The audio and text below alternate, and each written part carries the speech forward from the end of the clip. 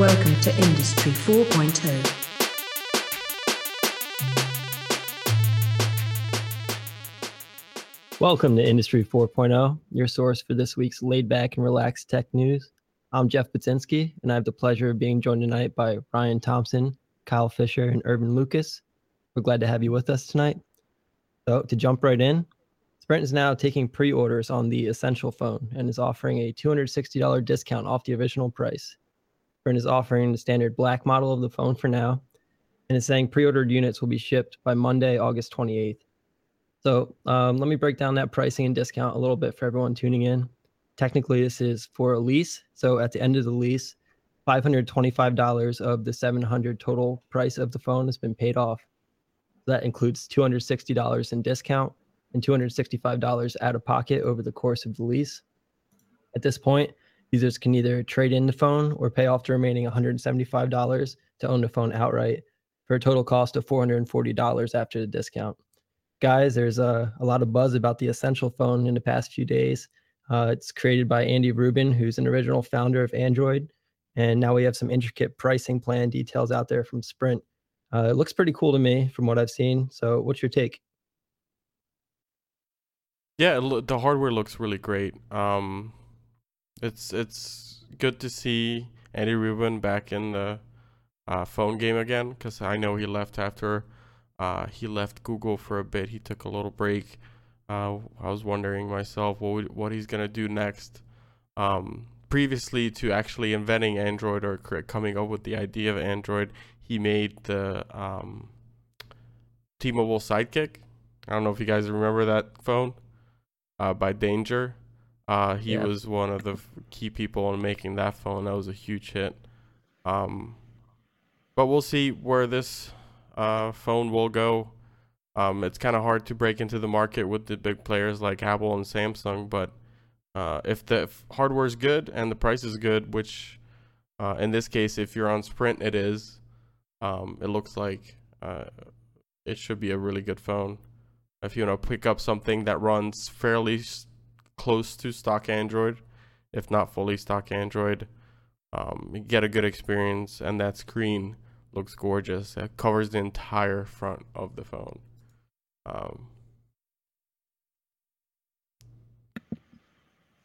Yeah, I mean, I also like the screen a lot. I'm not fully in tune on what necessarily like every single phone has to offer. Like I said in a previous episode, I asked you guys what phone I should be getting, what phones I should be looking at. So clearly, I'm not 100% in tune with the phone game, but I do believe honestly that especially with someone who's been a player in the industry before and came from Samsung and worked with Google, I think having somebody like that step into the arena and possibly challenge these two other big juggernauts is only going to breed further advances in the phone technology. You're going to see more competition, especially if it is a success like it sounds like it could be.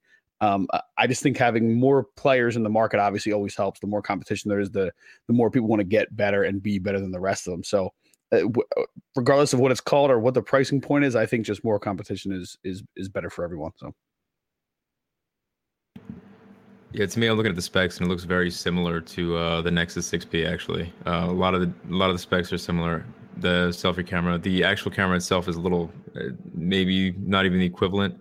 But what I like to see is the Bluetooth 5.0. I know we talked about that in an earlier episode, and they're just like kind of unrolling the 5.0 these days now, and they're trying to make like a Bluetooth net, so you for future use with the 5.0 being able to sync with devices all through your house. So that's like one of the early. This is the first time I've seen that hardware introduced on a phone.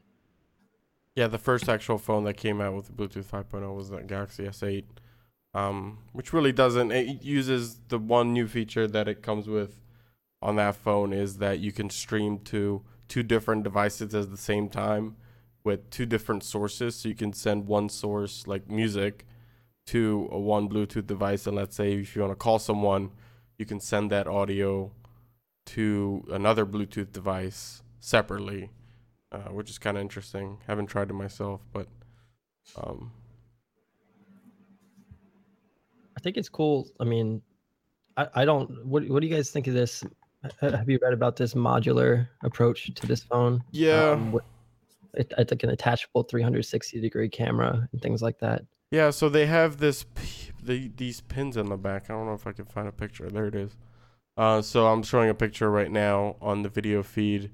There's these 2 pins in the back that only provide power. And what they're using is not Bluetooth for connectivity. It's something called wireless USB. Apparently better reliability than Bluetooth and also faster for communicating the actual data between the phone and whatever device that you attach to it. And the first device that they came out with, this is a first party add-on, is a 360 camera. This apparently is the smallest 360 camera in the world. And the reason they could make it so small is because they didn't need all the extra hardware for the communication. Like the wireless USB standard is very efficient, so they don't have to put all these extra radios in there. They just needed a simple, pretty much just camera and ability to provide power, and you get full 360 video or pictures right on the phone. But this modular idea has been played around with a lot of phones. I know the Moto mods currently for the Moto Z series of phones that are out right now have a bunch of mods available to them. It's been a very interesting concept in terms of having a modular phone. You just swap out different parts, make it improve your phone or whatever you want.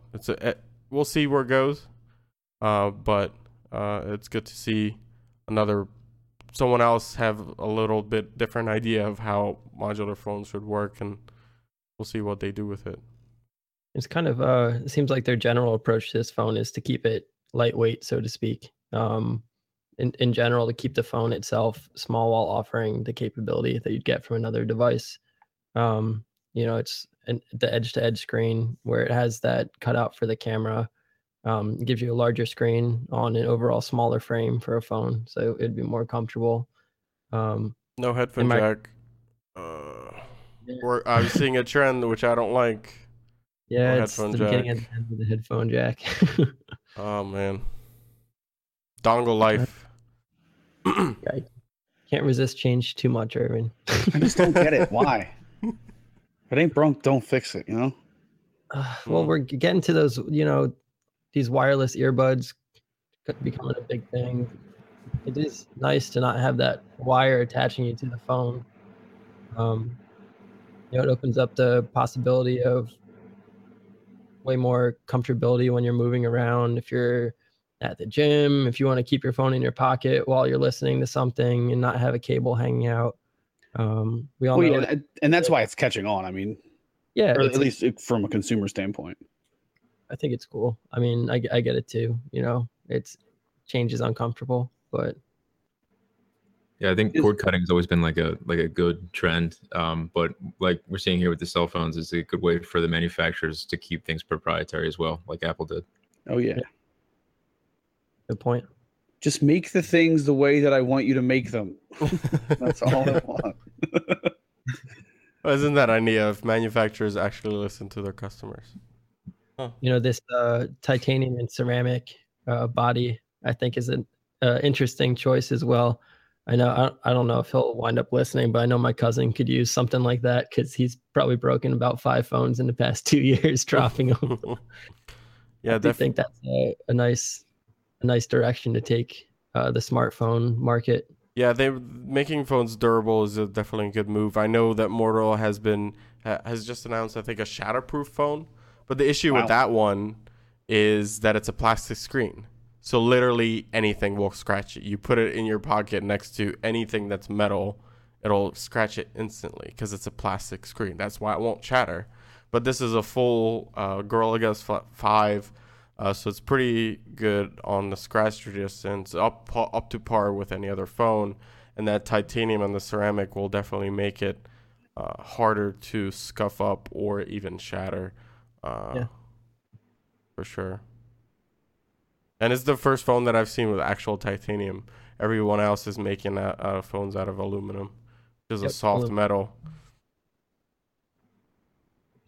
And I mean, as is probably expected, USB-C connection for this phone, a dongle at least. No USB-C headphones. Sorry, Irvin. But It's just, I don't know why, but still to this day, every time I hear that something was made with aluminum, I don't want to trust it. Because I'm like, aluminum foil, I could break that when I was a baby. It's the same thing, right? never mind the thickness. Yeah. Yeah, I don't care how thick it is. It's going to be easy. I can break that. Wait, what are planes made out of again? There he is. Also, we have to start pronouncing correctly, like Johnny, aluminium. Aluminium. My buddy from college, Toby, he's from Nigeria, and he's got family in England as well. And aluminium, that's what it was off the bat. And I had to double take. Wait, what did you just say? There's an extra couple sounds in there.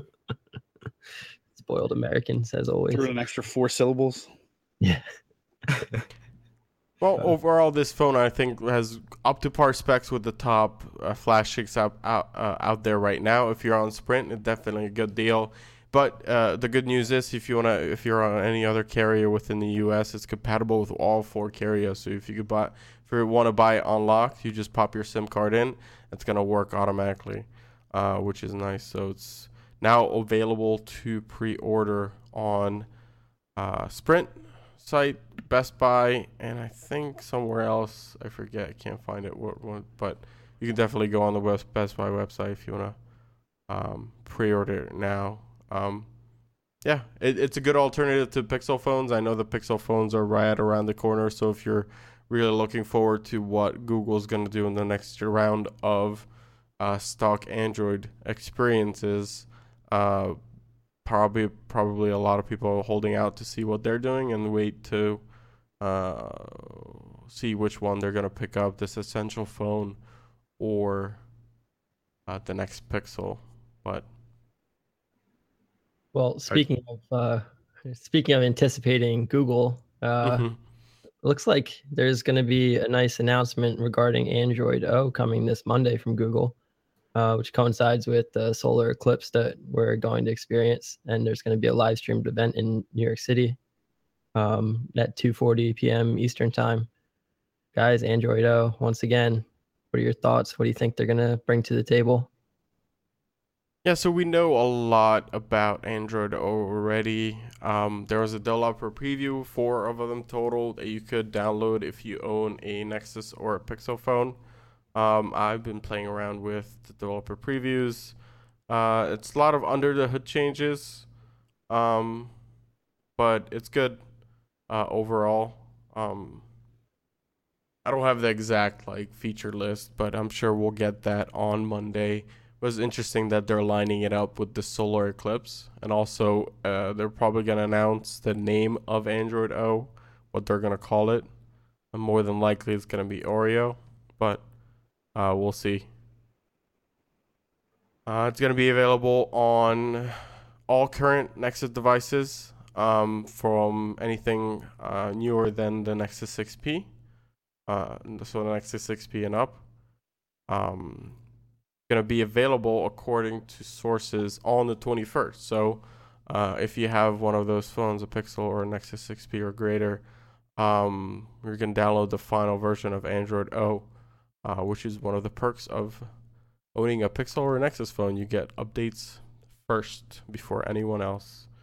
That includes security updates too, which is always nice, Google keeping you secure.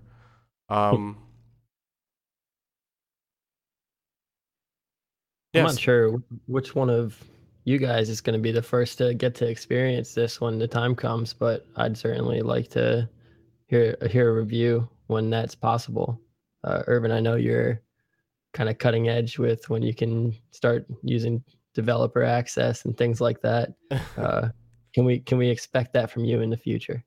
Yeah, I have a Nexus phone laying around that I'm using for development purposes. I'm not really using it for daily use. I have a Galaxy S8, which isn't that good on updates, so I won't see this update for at least a year, I think. But that's Samsung's fault, not Google's. But I'll definitely put this final version on my Nexus that I have in the house and give you guys a preview or a review. Maybe I'll use it as my main phone for a couple of days to actually get a use for it. And also Thompson, if you once it releases, you can download it and give it about a week and let you play with it and give your thoughts as well. Because I know you have a 6P. Oh, I would definitely be all about that. My current 6P though is experiencing a battery issue, which I'm not very happy about. It's kind of a widespread battery issue, and Yeah. actually that drills me back to the last point of that essential phone. I like seeing third-party vendors enter the saturated market because I feel like big manufacturers kind of come in with these flagship phones, and they're awesome. They have the hardware specs to last you for years, but there's always some little piece that's going to go on them that it'll give you maybe a good year or two, and then it's kind of like the old school phones that they would just improve the hardware every 2 years, and you were contractually based, so they'd have the new version to buy. So they need a reason for you to go out and buy a new phone, even though the hardware on these is so substantially adequate. So I'm not sure if it's like I saw that there was a lawsuit against Huawei for this particular incident where this is such a widespread issue, and it's easy to RMA it. But I'm wondering if we're going to start seeing a trend, and I'm wondering if the smaller ones like the OnePlus, the independent vendors and the essential phone actually build better quality pieces. Yeah, It's all about that battery, man. All about that all battery. about those batteries. I mean, it's been the I feel like the number one complaint since smartphones became widespread is why doesn't this last longer? I mean, it's you give us all this stuff to do on it, and then it dies in like 20 minutes. And of course, that's after like a year or so of using is really when I've started to see minor battery issues on every phone that I've had. Obviously, yours is a little bit more serious, a little more widespread than mine were of just regular usage, regular wear and tear. But it's been my number one thing is that I want long living battery. So I agree with you. I hope that all these third party developers coming in really pushes people to extend that. Yeah, exactly. And mine was excellent for that first year. The first year was great, and then like it hit that year mark, and suddenly it was like, it just went. And now it's shutting down at like 80% of full charge. That makes sense. That's definitely no good. Was there any software update that you did that coincided with that? There have been many software updates. Yeah, I just did a factory reset, and I'm testing it right now. So what I'm kind of asking for is because I always saw a trend, at least with my iPhones in the past, when they released a new iOS or a big patch or something like that, I always saw degradation in battery performance. It wasn't an 80% to 0 situation, except for when they had a known issue. But I'm curious, was there anything like that where you updated the OS or anything recently? Yeah, I did a recent update probably about 3 or 4 weeks ago. I thought it was related to that too, but I'm doing a factory reset and testing it out before I officially RMA it. Fingers crossed, right? Yeah. I noticed the same thing with them. Every phone I've had is an iPhone, so I noticed the same thing as you, Jeff. It was usually shortly after updates, I'd be like, what?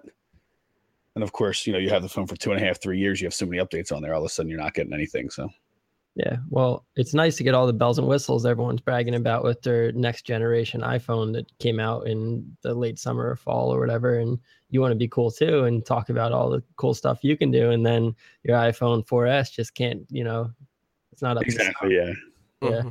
Wait, Irvin, you're still using that iPhone 4, right? Yeah, I am. How's it running? Oh, iPhone 5S. It runs great. So I had the original beta of iOS 11 on there, and that was horrible. And each and every update for the beta made it significantly better. Now it's actually quite usable. It's up to the same performance that it was in during iOS 10, so it's good. I think the iPhone 5S is the last phone that supports iOS 11. So anything before that doesn't support it. But it's good to see that they actually put the effort in to make the performance decent on that old phone. And it runs fine. I did have to replace the battery because it was giving me issues because it's quite a bit older phone. So, but after I did that, battery life has been perfect. But that's just the nature of battery. I think we've reached peak phone in terms of processing power. Cameras could always get better, but I think the next big innovation that we need in phones is battery life technology to improve it, make it last at least a day, if not two. But I think that should be the big next step in terms of phone tech, because really, these high-end phones provide enough power for you to do pretty much anything that you want. It's just the battery life that needs to improve to get you through the day. And I don't know if this is true, but I remember a while ago hearing and I'm going to sound like such an idiot here, but the batteries, like the more you charge them, the more often you charge them without them draining low enough, it actually hurts the battery's life. Yeah. And it can affect how long your charge lasts, or what truly is quote unquote 100% charge. Yeah. So I mean, someone even told me that letting it die was good, which I later found out was not true. But like basically going 100 to 1 and then plugging it in is what you should do. So, and a lot of people don't know that. I mean, the casual tech user just says, "Oh, it gave me that 20%, so I'm just going to plug it in." Well, if you keep plugging it in at 20%, now the battery's like, "Oh, that means I'm dying." All right, cool. So that's kind of what the new zero becomes after a while. It almost like remembers what you do and responds accordingly. Yeah, the charging phone batteries in general, it's very dependent on how the manufacturers design the battery and the chemistry that it uses. But it's definitely true that how much charge the actual battery holds will definitely degrade if you charge it a lot. Let's say a couple times a day, up to 100%, or if you don't let it drain all the way down, and then charge it fully back up before you start using it again. That's definitely true. I know that for the Galaxy S8, when they came out with that phone, Samsung made a big promise that within 2 years the phone will retain, I think they said at least 95% of its battery capacity. That's after 2 years.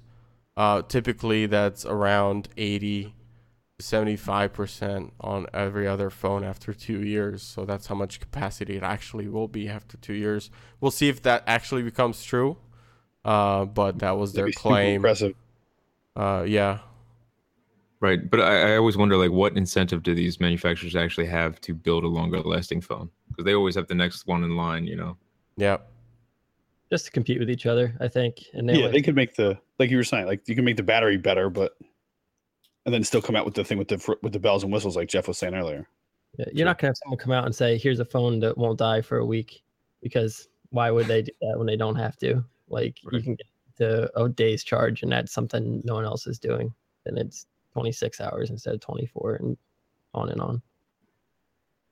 At least that's I know waterproof is like a big seller right now. Oh, you got a waterproof phone, you can drop it in a pool, all this other stuff. I want a phone that I can charge for a week.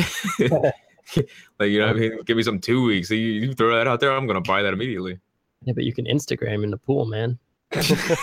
not with the Essential. Yeah, the Essential is not waterproof, by the way. Rip. If I'm in the water, I really don't want my phone. Like I'm doing something else. You know, like you said, I'd rather get a week's charge out of it when I am using it. Well, you know what, Kyle? You're not a normal millennial then. Sorry, guys. I've disappointed you all. Guys, sorry we had to go there. But well, Jay, he's used to swimming without a shirt on, Kyle. That's all. All right, so Google announced that they're having the O release next week. And Google has also been busy updating their Google Home device and actually giving us features that they promised back in during Google I/O of this summer, I think. Yeah, beginning of this summer, we had Google I/O, and they announced a couple new features for the Google Home. One of which was actually having the ability to make phone calls directly through the home. So Amazon's Alexa, or Echo device, has this ability to call other Alexa devices, but Google just one-upped them and is now allowing people to actually make phone calls to anyone in their contact list. So you just say the magic trigger word, and you just say the name of a contact that you have on your phone, and it's going to call that person using a phone number. So right now it's kind of interesting. So they promise by the end of this year you can tie it to your actual phone number. So when you call it through the Google Home device, it'll show up like you're calling from your actual phone. So the person seeing the call will know who it's coming from. But right now that's not available. But if you have Google Voice, you can make it so that it shows your Google Voice number. Or if you have Google Fi, it'll show your Fi number as the person who is calling.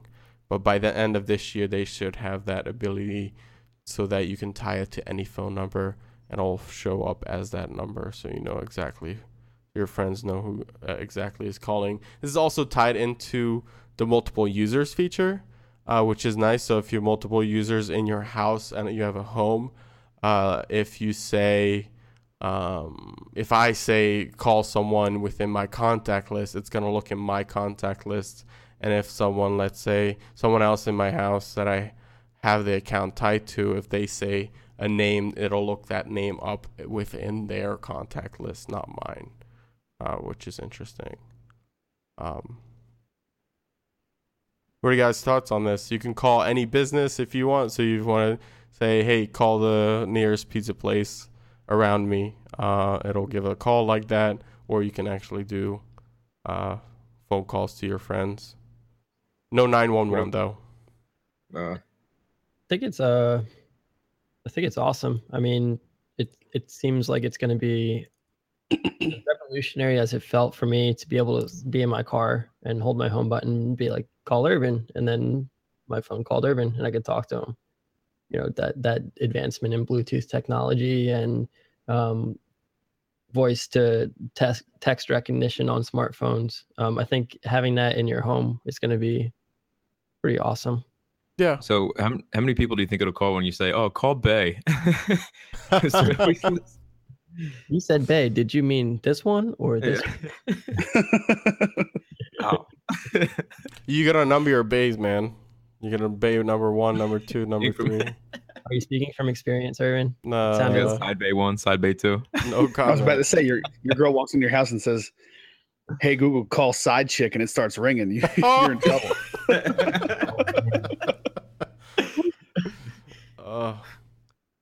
You know, that 911, no dialing 911 is interesting. So Yeah, I would was you gonna ask about that too. would you rather have a 1+5 that reboots once in a while when you call, or a Google Home that can't even do it?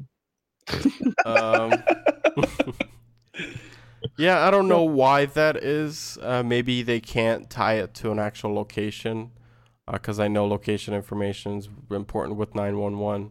So they want to know tied to when you call 911 where you're calling from. Maybe that's not supported.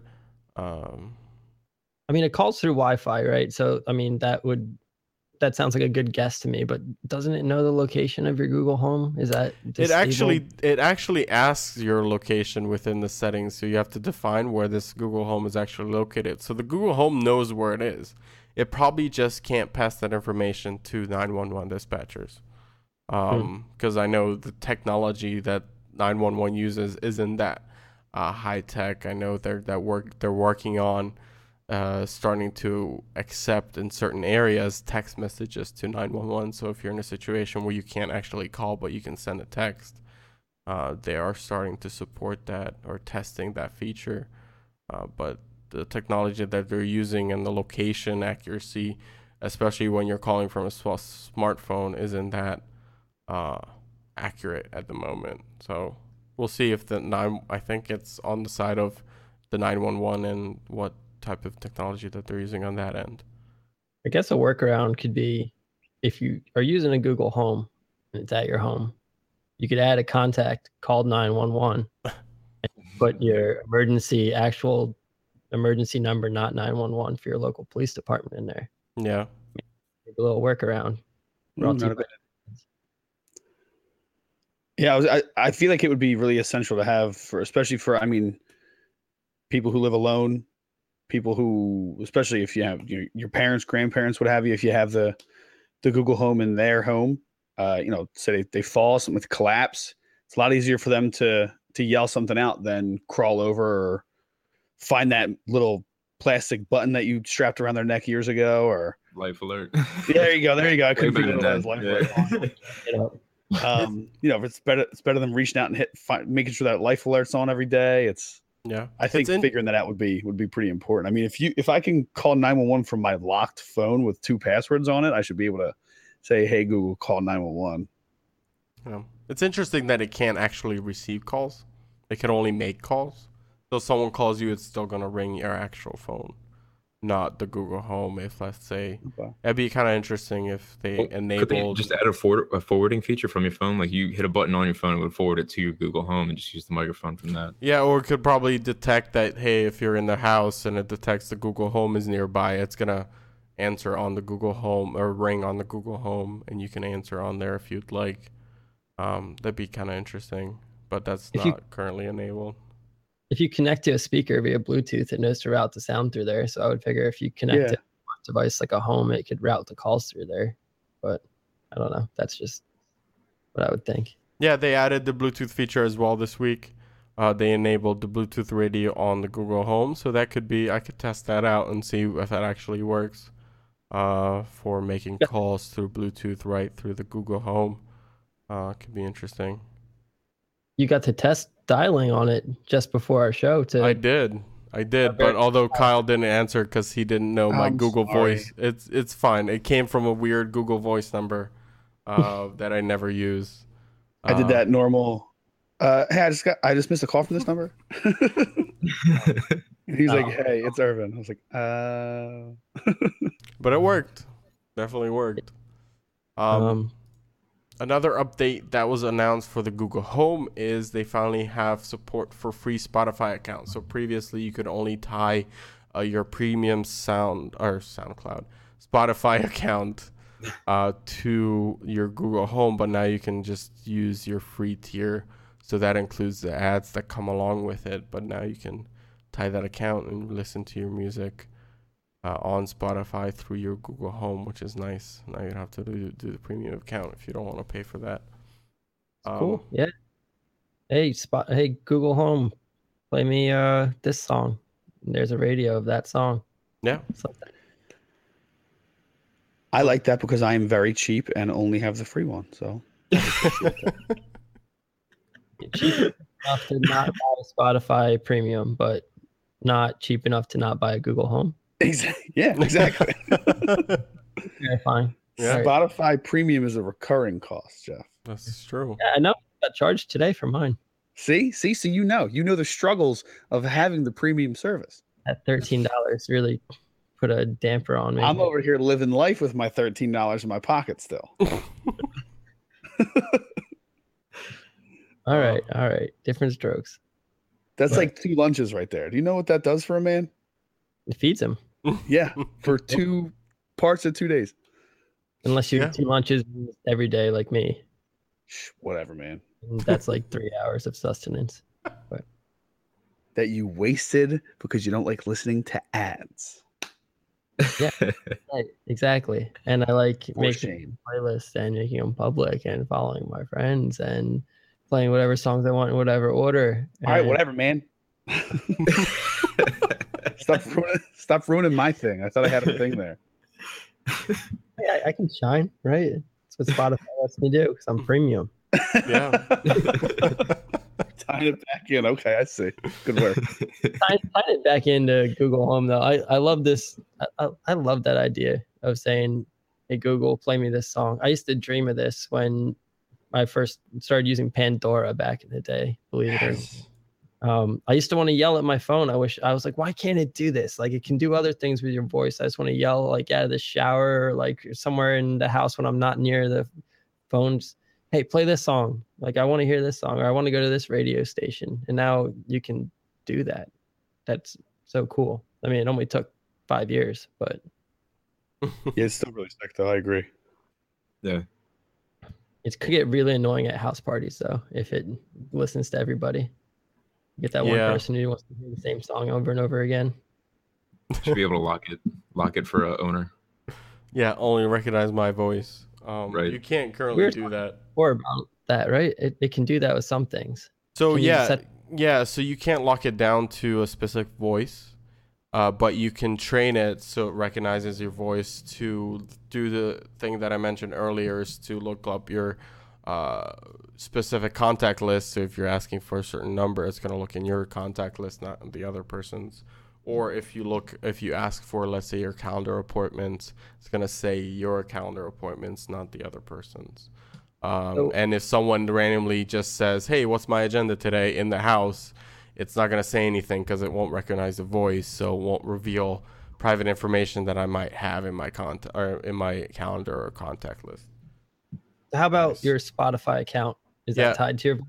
No, it's not. So anyone in the house can say, hey, who play a song, and it's gonna start playing that song, and it doesn't matter whose voice it comes from. Well, things to do. Yeah, we'll get there. If someone decides to ruin your house party, you just throw them out. That's the solution for now. Bounce them. I know you're walking around the house, Jay Buzz, doing the Night at the Roxbury every time you pick a song, right? I do it all the time. My Snapchats today. True. That's literally what... Anyway, any last comments on the Google Home or any other topics discussed, guys?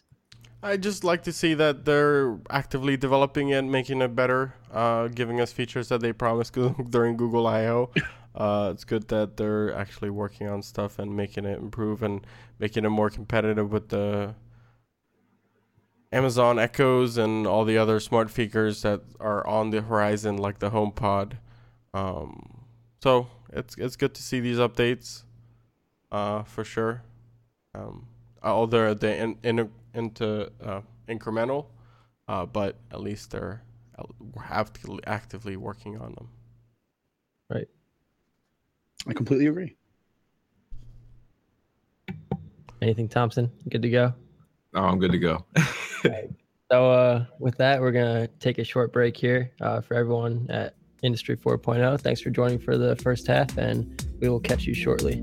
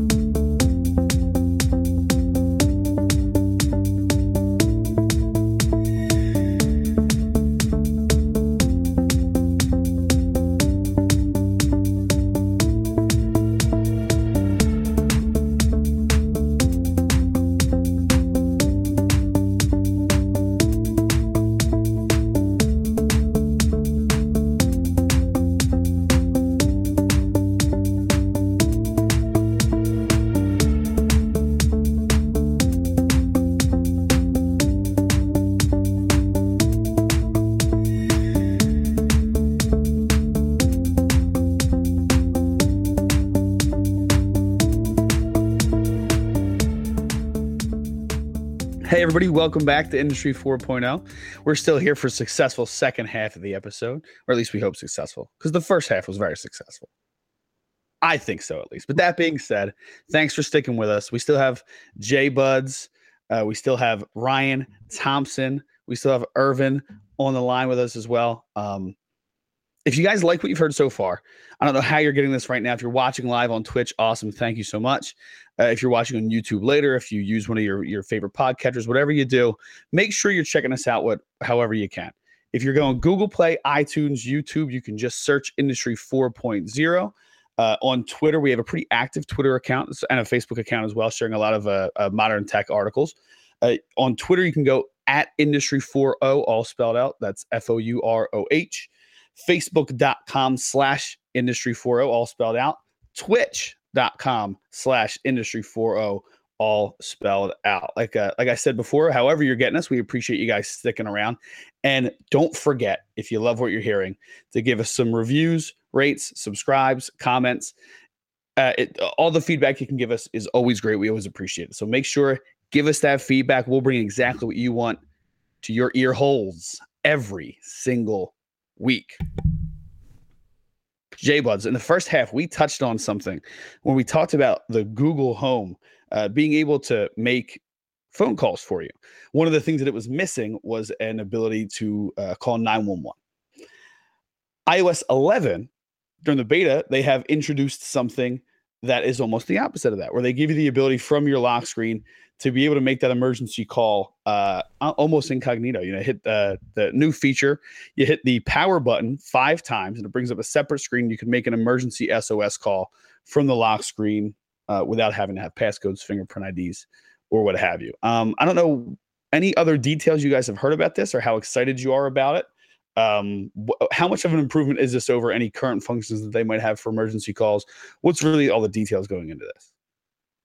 It seems just kind of like a new standard, a little simpler. You just jam on that button 5 times, and there are your options. Which I think is cool. If you make, the power button's not used for a whole lot. Use it for screenshotting, use it for turning on and off the phone, pretty much. It's nice to see it get put to some better use, and it's a button you don't press unless you mean to, typically. So I think that's a good place to put an emergency dial, unless you have a bad habit of hitting it by accident, in which case you should change your habits. Or you hand it to your small child and they just press the buttons randomly and then slide it. Yeah, we should do a study. Which one's more common, dialing 9-1 and then 1, or hitting the button 5 times in a row? I'm guessing the button 5 times in a row. Probably the button 5 times in a row, yeah. Yeah, but so this has a hidden sort of feature to it, that a side feature that wasn't really advertised as part of being part of this feature. But if you apparently, Jeff hasn't been able to replicate it on his phone. He's running the latest beta for iOS 11. But if you activate this feature and just cancel out of it, it will disable Touch ID, and it'll force you to enter your passcode instead to get into your phone.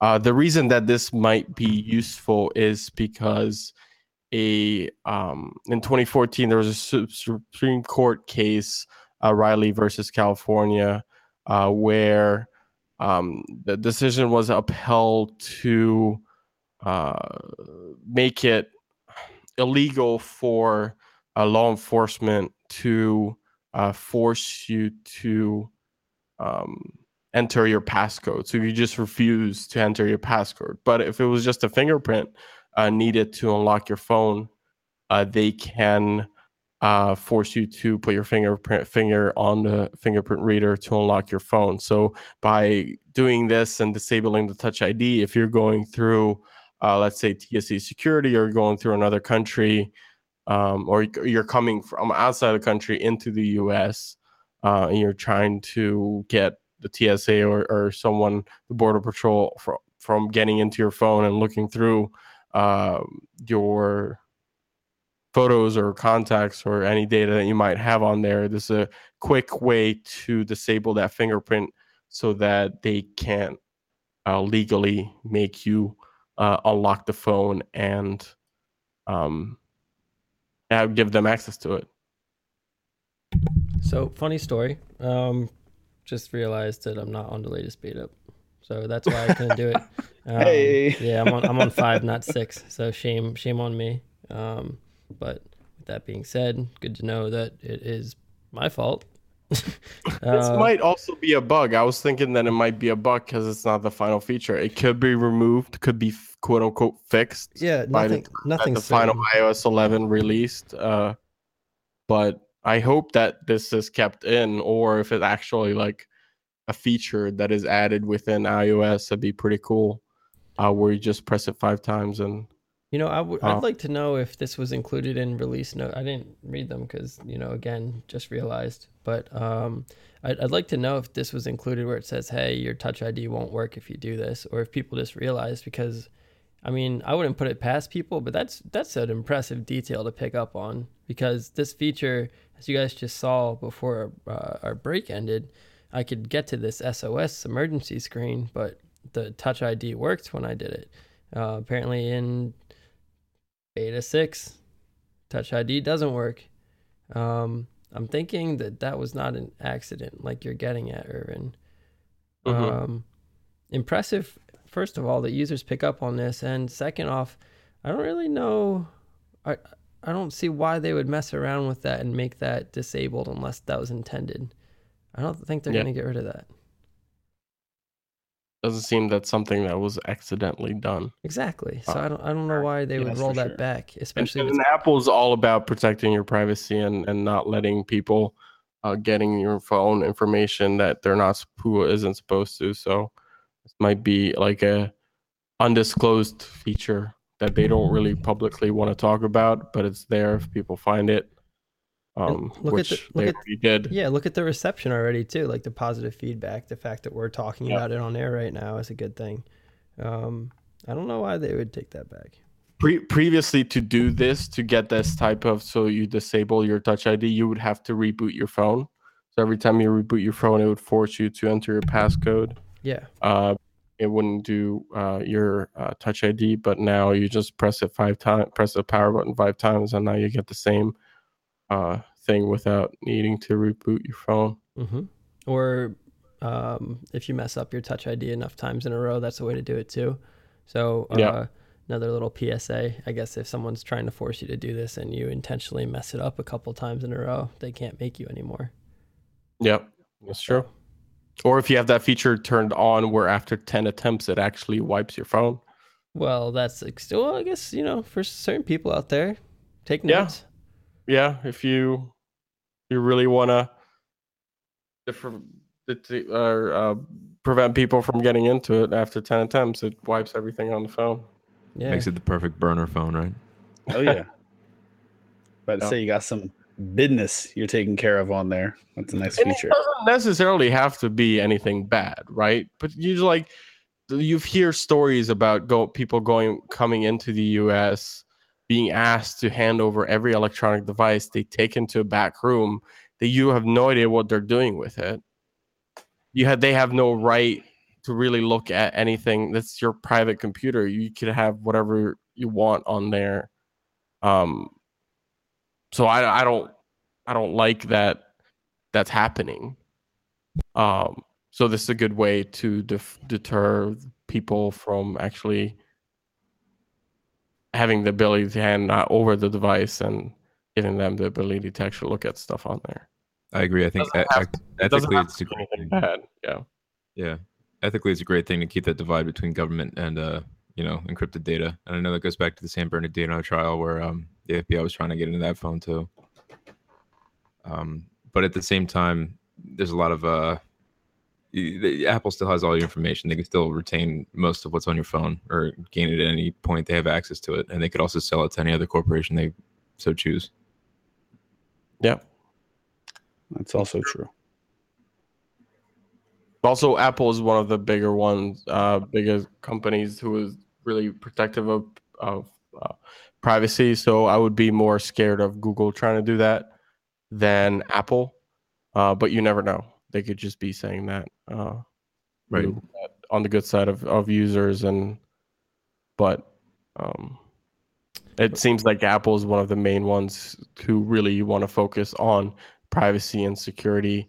Like you mentioned, that San Bernardino case where they refused to unlock that phone, even if they had the means to do it, because that would open up the possibility to unlock other phones as well. What do you guys? I feel like for Apple, it's actually a really big sales pitch. That whole privacy thing. That's the security and the privacy. Exactly. Definitely. Yeah, it's not even a sales pitch. They don't have to advertise themselves. That's Apple. It's like you just know. They stood up for their users. It's like I get what you're saying, Thompson. I know I'm picking apart the words, but that's just like it's like how Google's a word, just like you Google something and that's how you look it up. Like Apple's just synonymous with protecting. Yeah, it's just synonymous with protecting user data at this point to me. Like, I want to see what that looks like going forward with more biometric devices and different kinds of biometric devices too, though. The rumor is the next iPhone won't have a Touch ID sensor. It's going to be just a facial recognition, iris scanning type of device. People are saying that because it doesn't have a home button, though. Yeah, I mean your phone has. They had trouble integrating the Touch ID sensor under the screen, according to rumors. We'll see what actually happens with the real phone once it comes out. But they were thinking about integrating the Touch ID since it won't have a home button, a physical home button. Well, your phone has a Touch ID on the rear side, the S8. We were just looking at that yesterday together. It's on the rear, like it is on most Android phones. So, who knows, maybe Apple's gonna have something like that. Or also, in theory, not that you would want to do it because of, oil and smudging, but couldn't you theoretically use a camera for this as well? Yeah. That's what they're thinking. Oh, like to scan your finger? Yeah. A camera? I would think I that don't would know. work. Maybe. But I don't know. I guess we'll see. Anyway, uncertain with things to come. Facial recognition, maybe iris detection in your eye or something like that. It'll be interesting to see what kind of things trigger those on and off, how that's protected against your privacy being invaded, and from a tech standpoint, what it looks like and how it's going to be sensed, and how accurately it's done. But, yeah. I think it's just it's really just the whole feature of it forcing you to type in your passcode again is just one less way that Bay can sneak into your phone and find out who side chick really is. Bay 1, 2, 3, ... 9, 10. Which one, Kyle? All of them. You got to protect yourself, fellas. Not that I know. Ladies too. Ladies too. Mm-hmm. Ladies got to keep their stuff on lock. Speaking of protecting yourself, so previously I talked about like having smart things in your home, and I was very open about talking about not having any smart locks in my house because I didn't trust them. Now we have a reason why that is valid way of thinking. So there's a smart deadbolt maker by the name of Lockstate that has a smart deadbolt that released a firmware update that made their locks inoperable after that software update. So they could not get into their house just after a software update. So roughly 500 people were affected by this. And the firmware update was so bad, there was no other way of updating that firmware after that bad firmware was downloaded to the smart lock. So it has to be returned to the manufacturer and they have to send out a brand new one. So this is one a bad size of what we call Internet of Things, or putting everything online. And this is one of the main reasons that I would never, at this point, trust a smart lock system currently in my home if I had the option to do it. That is just amazing. I'm sorry. That's just like, we talked about it, and I even asked why. I was like, well, if you're going everything else smart, why wouldn't you trust it? And whatever, I think it's fine. And you explained why. And you're like, because I don't want to get locked out. Like, who knows? Anybody could hack it, unlock my house. I could get locked out permanently if there's a glitch. And that's exactly like people got locked out of their houses. And they, like, how do you get in? It's just a house, guys. Now? It's just a house. What's the big deal? Oh, it's amazing. It's amazing. I don't know if you saw this little snippet, but apparently Lockstate has some ties to Airbnb, and 200 affected customers were Airbnb hosts. And some of them had to alter or cancel reservations as a result of this glitch. Ooh. Yeah. That's rough. Just twisting the dagger, Side note, Irv, super proud of you for that transition to this topic, by the way. Thank you. I got to be the weird one and call it out, but I'm proud. It's something, it's something that you pride yourself on in a podcast. I'll give Irvin a little golf clap over here. Yes. Good work. Yeah. I like to keep it on the same level as Matt when he's not here. Attempt to, at least. Matt, the shining star of Industry 4.0, much like our own son. So yeah, this is just one of the other downsides, I guess, of having things on the internet. things could break. And I mean, I don't know. Sometimes I feel like I'm way too connected, and I want to stop with this whole Internet of Things nonsense. But I also like having all these new features and trying them.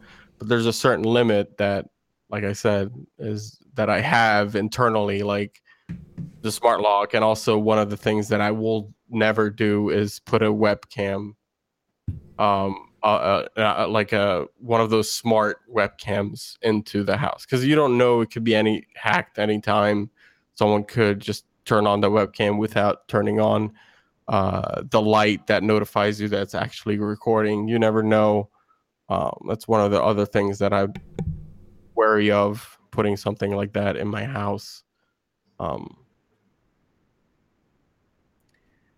mean, just when I was about to look up Irvin's webcam. Damn.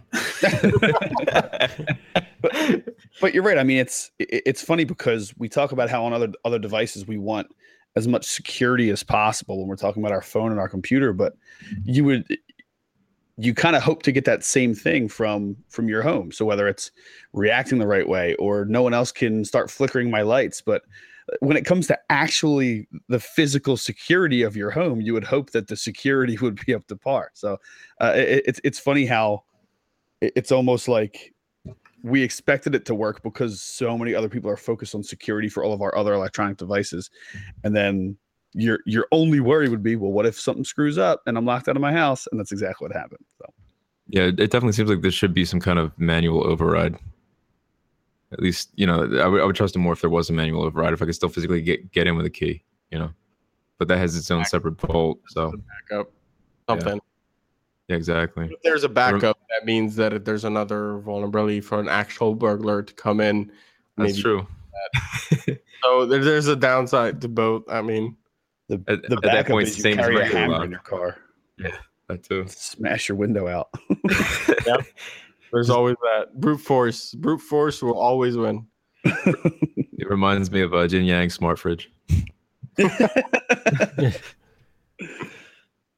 got a comment though. I think we did this last time we talked about smart locks too. Is if you're wary of this, aren't you worried about self-driving cars, Irvin? Because I am. I mean, when it comes down to it, doesn't this just reflect, and unfortunately for this company, but poor testing, verification, and validation? Yeah. So yeah, for sure. This could happen to, any company who is not careful and thorough. Yeah. I don't really understand. I mean, this is what I always say when things like this happen in a production environment, but I don't understand how this got through when this is what you do as a company. How do you let this happen? Because they set a deadline for themselves. That's unrealistic timelines. That's the name of the game. Deadlines are so important to people. They want to nail these promises, and then they don't get the same quality. It happens in every single industry on everything. Just irresponsible project managers, right? Oh, completely. Yeah. Just a moment of silence there. Relating what you said about self-driving cars, right now, the only person or company that I trust on developing a proper self-driving car. Oh, do we get one guess? No, there's actually two. There's two. There's two. All right, let's hear it. So Google's Waymo, and I gotcha. So I would, because they're really investing a lot of time and energy into getting this right. And I'm sure you're used to the technology that's in other cars on the market, Chevy, Ford. They're not really up to par on that level, and they don't think of themselves as a software company or a hardware, like a smart technology company. They're still functioning as a car manufacturer, which has its own baggage with it. And this is a truly a software problem, not a problem that can be solved with the knowledge of having the ability to manufacture hundreds of thousands of cars every year. So right now, those are the two companies that I would trust in developing something like self-driving cars is Google's Waymo and Tesla currently. But that could be proven wrong. They could mess up, and I could be wrong on that, but they haven't so far in a serious way. And they're careful about releasing updates, especially for Teslas, to ensure that is the safest possible. You can only do so much in terms of safety. That the user always has override, and they can mess up on the user end, but on the software side of things, I know they're trying to make everything as safe as possible. Self-driving cars, man. I don't know. I don't know if I'm ever going to be okay with that. Like I remember talking to my dad about what our topics were going to be one week when we were mentioning self-driving cars, and he was like, you know what, if you and your friends are excited about it, you guys test it first and you let me know how it goes. He's like, I'm not gonna be one of the first ones. I will test he's it. like, I might do it when they master it in 100 years, but I'm not. He's like, I'm not trying to be the first guy. You know what, Kyle, you can agree with him or not, but I'm just saying, you're gonna have one night where you go out and have some adult beverages, and next thing you know, you're gonna be like, yeah, let's go try that self-driving car. I'm ready. Oh, at one point I'll do it, but I'm not like, oh, I can't wait for self-driving cars. But when the new Uber that's only self-driving cars exists, yeah, I'm like, well, it's my way home. So Yeah.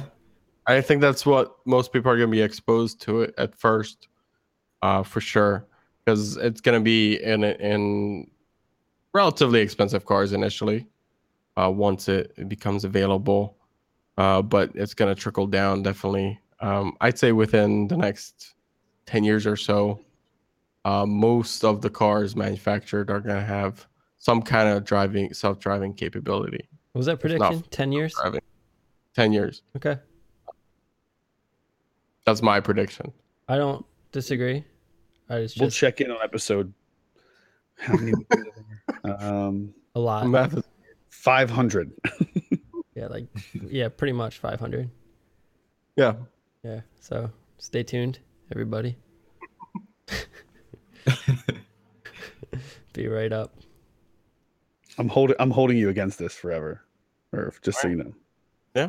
I'm serious. Episode 5, whatever it would be, 530, 539, 535, whatever episode we're on now, plus 520. That is when I will follow up with you and be like, yo, you promised us. It's all on you. Sounds good to me. It's gonna be glorious.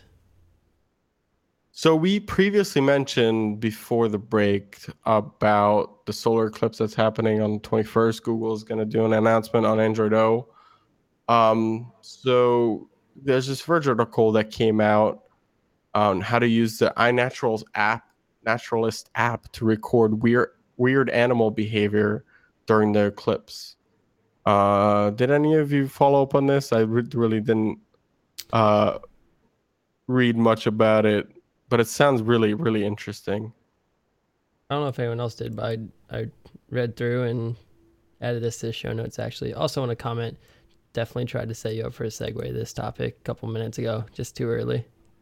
I ruined it. I'm sorry. It's okay. It's fine. I was too ambitious. But so this is an app, basically, which has this, I don't know what the lifespan of this app is. It seems like it's something that's meant to be used throughout the year, but it's being focused on during this period when the eclipse is pending. It's basically a utility which was developed so that in this event, when the eclipse takes place, you can focus on the activity of plants and animals around where you are observing the eclipse, and essentially take notes or upload media regarding the behavior of animals and plants during that time to see how they react, what they do. It takes care of things like metadata for you. So like the location, time, I guess in what sequence pictures are taken as a result of that. And you can attempt to identify what plant, organism, etc.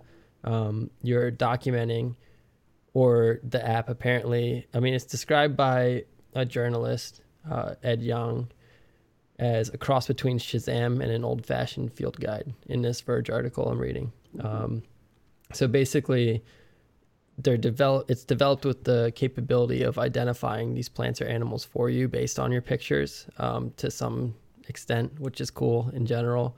But really what interests me about this and why I threw it in the show notes is this idea of the collection of scientific data on a massive scale using personal devices, having an app developed for that purpose that's, smart enough to use artificial intelligence. Well, I don't know if that's the right term to use here, but basically use software to narrow down specifics about this and then aggregate that data, present it to people who study it and analyze it, and then you come up with conclusions about things you normally couldn't.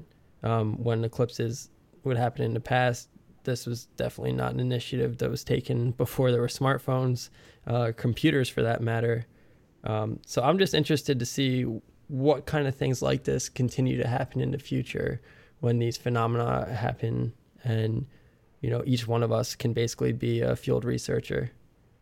Yeah, it's really great because you don't have that many scientists, and there's only so many things that they can keep an eye on. So if you have the collective of everyone who has a smartphone and whoever downloads this app or hears about this, that's exponentially more data than you would get otherwise if you were just using just regular scientists. So this is definitely awesome for gathering that information that you might not have thought of, or just observing something that someone hasn't thought of before. So this is really interesting. It's almost like the beginning of the Star Trek tricorder. Oh, definitely.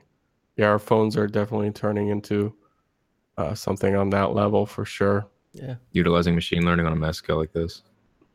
It kind of reminds me of that the effort that was made with the protein folding. Do you guys remember that?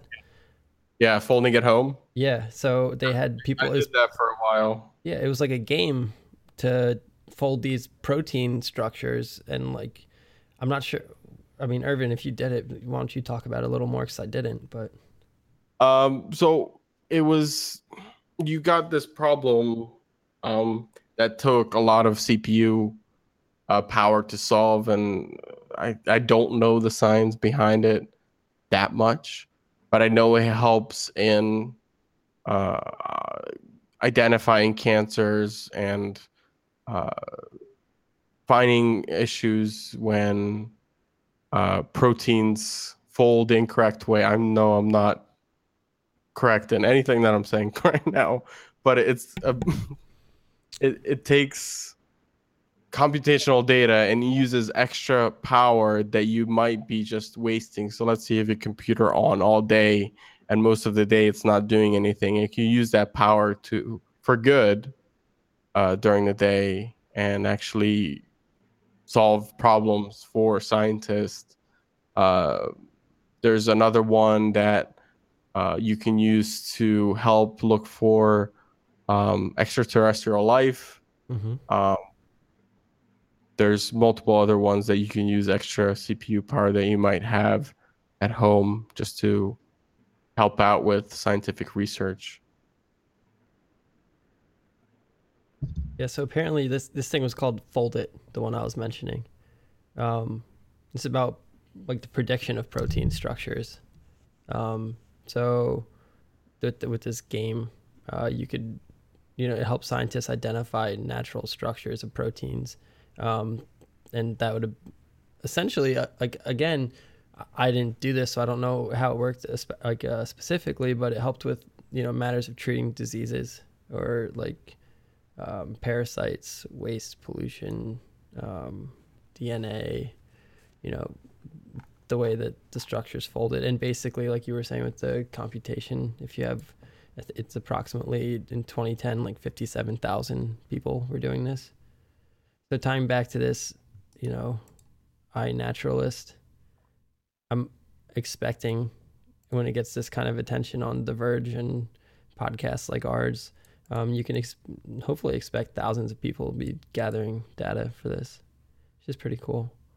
I'm actually really excited about it. I've always been curious, and I've never done any research just because I'm lazy and get distracted easily. But I've always been really curious. I mean, you see how even growing up, you start to notice that, like, hey, the dog acts weird before a storm comes, before I even knew that it was there. I mean, you see these small things where animals seem to be more connected with the world, or at least we perceive them to be, uh, and like the actual earth and what's going on in the world, and when bad things are happening, I think there's more of a spiritual connection between animals and the earth and I mean life itself. And it's really interesting to see something that's rare like this, for us to be able to have so much hands-on data available to us. And not only that, but us being the ones that are helping scientists get this data is also like a cool side effect of it. But getting all that data to see how animals react to a phenomenon that you don't get to see really often, it's just going to be really cool. It's not something you can study all the time. So the fact that we have the technology to help scientists study this, and then we get to see an even better result, is just exciting to me. I'm not super diehard in the nature, but things like that have always intrigued me. So Yeah, for sure. I was thinking about going down to actually see the full eclipse, but didn't get to make plans in time. But I'm excited to see the even a partial eclipse. Look where we are. Could be an interesting event. I saw one back when I was 11, but that was in Europe. That wasn't in the U.S. This is the first one in the U.S. in a long time, and it covers the entire U.S. It goes from all the way from the West Coast down to far reaches, down to Georgia and South. Yeah. where do you have to be to get the full eclipse, Irv? There's a map on the Verge that shows you just enter your zip code, and it shows you. I'm showing it on the live stream right now. Starts out North Oregon, and then it goes into an arc down, ends towards South Carolina, is that right? Yeah, South Carolina, Yeah. Cool. Georgia area. But right where we are, it's about a 90% eclipse. So we're going to see a decent coverage, but it's not going to be pitch black like it would be right where in the center of where it's happening. We gotta get them glasses, man. Yeah. Definitely do not look at the sun, because you will be blinded. Never look directly into the sun. Yeah, I find this whole eclipse thing fascinating because I mean, it's cool the way that these giant planetary objects interact, but at the same time, I always think about the probability of it. And I was reading an article on earthsky.org where they compare. They say, is it coincidence that the moon perfectly blocks out 100% of the sun, leaving like the corona and the waves you can see around it? And it's because the sun is 400 times the diameter of the moon, and it's also 400 times further away from Earth than the moon is. So it's like, it's interesting how that all worked out, right? Right. it all worked out for this point in time. Like the probability of that is mind blowing, I think. I had a coworker who was laughing with me, saying that he was talking to his neighbors about this, and I guess they had a moment of poor mathematics. They said, well, is it the moon coming in between the earth and the sun, or the sun coming in between the earth and the moon? Nice. There you go. That would be scary. He was he was we would all laughing. be dead for sure. He was laughing pretty hard. And then I looked up some math and about how many million Earths could fit inside the sun. And actually, the moon's a lot further from the Earth than I thought it was, but not nearly far enough for the sun to fit in between the two. So there's a little humor for our listeners and you guys. Any final comments on the eclipse or? Yeah.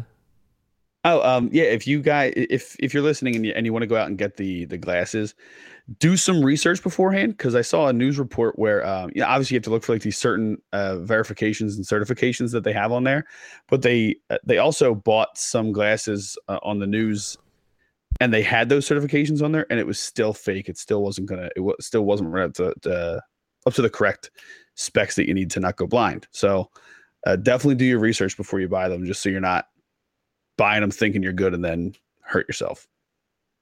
Yeah. Also, for all you camera enthusiasts out there, if you're using an ND filter, you want to buy a custom one or use an actual solar film, because most ND filters only go to like ND 400, and the recommended for solar eclipse is 100,000, ND 100,000. Yep. Sun's bright. And using thanks, Irvin. That's very insightful. Yeah. Where's my Captain Obvious hat? And when you use a lens like a telescopic or a camera, it just amplifies the effect as well, right? Mm-hmm. So that's where you're really going to do a lot of damage to your eyes. So take caution. Alternative, you can just use a welder's mask, put it on front of your lens. You could. You have a large enough lens on that. Well, you'll burn out the camera if you don't use anything, right? Will that actually damage your camera? You could damage the image sensor. Yeah, you could damage your eye through the viewfinder. You don't want to do that. Forgive me, I'm no photographer, but so in theory you could wear the welder's mask behind the camera. Yeah. Yeah. So Irvin, I'll see you out there with your mask on. Mm-hmm. Sounds good. Yes. Oh, you mean the eclipse? Yeah. Yes, the eclipse. Yeah, no, we met like tomorrow. Yeah. Just chilling outside. It was like, yep, 1 o'clock as usual. Oh man. So yeah, moving into other photography discussion, Instagram, kind of a lighter topic, not as fascinating in my opinion, but for you Instagram users, I know Irvin and not as fascinating Thompson, as the sun being bright. Yeah, exactly. But I know you guys love Insta. I'm not an avid user, but there's a new feature that has been rolled out where you can reply to photos, videos, and reshared posts now that are sent to your inbox with your own photo, video, but now you can put a sticker of whatever you're responding to in your picture. So there's some cute examples here on this page of someone getting a picture of a little pup, and then they send a response back with the pup's face on their head. I don't see a maintenance man changing a light bulb here. That's because they're leaving that for you, Ryan. I'm waiting to see that Monday. Insider for all you viewers. Yeah. Gosh, if you only knew. Well, it just going to show, like, if Snapchat was doing this how many months ago? Maybe even a year ago. It's just their Instagram's finally catching up. And it's not, they can't really cut out, from what I can tell, they can't really cut as precisely as Instagram can. Snapchat. Just kind of slapping a sticker on there. Yeah. Snapchat, sorry. Yeah. I say Instagram. At least from, This is just another example of Instagram copying some kind of Snapchat feature and getting more users out of them because they say that too. They're already beating Snapchat in the daily active users just because there's more people on Instagram and they just happen to start using their stories because it's right there. They don't have to go sign up for another app like Snapchat if they're not already using it. Especially if you're older than, I'd say, 25 or 27. Good. Whoa, what are you saying? Good or there. Yeah. Maybe that's a little too. Let's say 30. All right. All right, fair enough. That's still not quite far enough, but yeah, I know plenty of 30-year-olds snapping it up. Yeah, it's the moral story is it's a matter of time before these ideas are taken from other companies. I don't know. Does Facebook have this yet? I guess Facebook, Instagram is like the same thing. Yeah. So yeah, and I figure technically, yeah. So where else can we expect to see this? Maybe it'll come out on your smartphone by default in the near future. But yeah, not thrilling to me, guys. This one here. I would like to see a Slop Shop app. Slop Shop app by J Buzz, maybe. I don't know. Are you? Is that a request? Mm-hmm. Yes. Nope. Yep. If you're not if you weren't listening to our episode talking about the retirement of MS Paint, just for our listeners who aren't aware and our viewers who aren't aware, slop shops are my specialty. It's basically where I perform a similar task to what you would do in Photoshop, but I do it all in MS Paint and in about 20 seconds. And it's glorious. It's a Unrivaled. Yeah, it's pretty fun. I gotta put it that way. And I have an archive of about 3,000 of these from the past year. So since that last article wasn't that thrilling or that wasn't that interesting, I sort of forgot about this one that came through this week. Google published a blog post, a research blog about they came out with an AI that fairly easily found a way to remove watermarks from photos on the internet. I saw this. So I thought this was very interesting because I know Thompson puts a little signature on the bottom corner of his pictures. I don't personally put any watermarks on my photos, but now that this AI came out and shows you how to actually quickly remove watermarks, but in that same research blog, Google also posted how to prevent this from happening. Oh, sorry, hit my mic there. How to prevent this from happening, so that you can still protect your images even after this software is now available, or the way to do it is now available freely on the internet, so that you can still protect your images. And the fix is fairly simple. All you have to do is add a little random warp to the watermark, and that makes it hard enough for the AI to figure out how to remove that watermark and still leave a remnants of it behind in the picture. You guys can see I'm showing on the screen here. So, but after the watermark warp is applied, you can still see a remnants of that watermark even after the AI has went through it and tried to remove it. So guys, this what they said at Irvin is that basically takes a bunch of photos with the same watermark in the same location and same size, etc., and can pretty much hone down on what areas contain the watermark because it's a repeated pattern, and then remove that from the image, right? Mm-hmm. So yeah, is that just filling in the empty space with like a blend of colors that would be there between the pixels? Like, how does that work?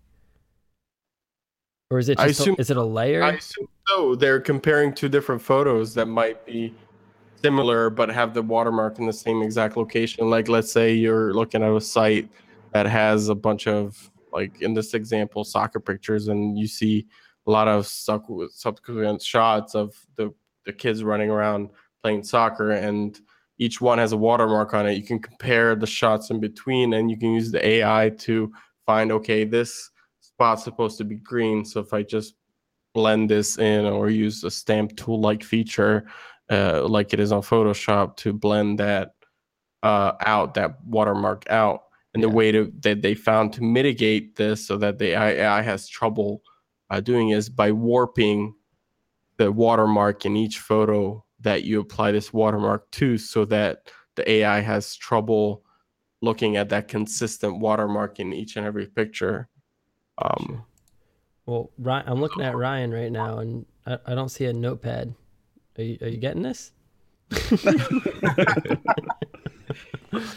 Yeah, it kind of runs along the lines of what Google was showing off at the I/O Summit. Yeah, they were showing off this awesome feature where let's say you're behind your kid's baseball game. Kyle, you can relate to this. And you're taking a picture of your kid at bat, and you're behind a fence, right? So you still see the fence in between you and your kid that you're taking a picture of. And Google came out with an AI that would remove that fence and would make it look like it was never there. Yeah, that was one of the coolest things of the whole conference for me. They haven't released that feature yet, and I think that's coming to Google Photos at some point this year. But this is very similar to that type of removal for sure. Yeah, it's pixel color replacement. Yeah. Maybe I wonder if it'll ever get to the point where like you could take a tree out of a skyline or something like that. Sure. Oh, you can do that now with Photoshop. Yeah. Pretty awesome. I'm sure an AI could do it. It's I'm just sure all you're about right. automating, right? If you have the Right. right skills in your Photoshop, you can do that today, but it takes time and talent, right? You have to know how to use those tools. But if you're going to automate it and make it available to pretty much anyone with just the press of a button, right? Yeah, I'll They have take to they have to train an AI. Like it's like, you know how when they're listening or when you're using Pandora radio, you can hit the like button or the down button. You're Yeah. training the probability of, you know, it's using an algorithm to say, all right, so it likes this type of wavelength, it likes this beat per minute, and it's just identifying it. So if you're looking at a picture, it's identifying. It's like, oh well, this looks like the watermark I saw before. It starts identifying those lines. And it's like, well, okay, so here the pixels like that where the color starts to deviate from those lines, and it tries to replicate those within where the watermark was. So it just replaces those pixels by color. Gotcha.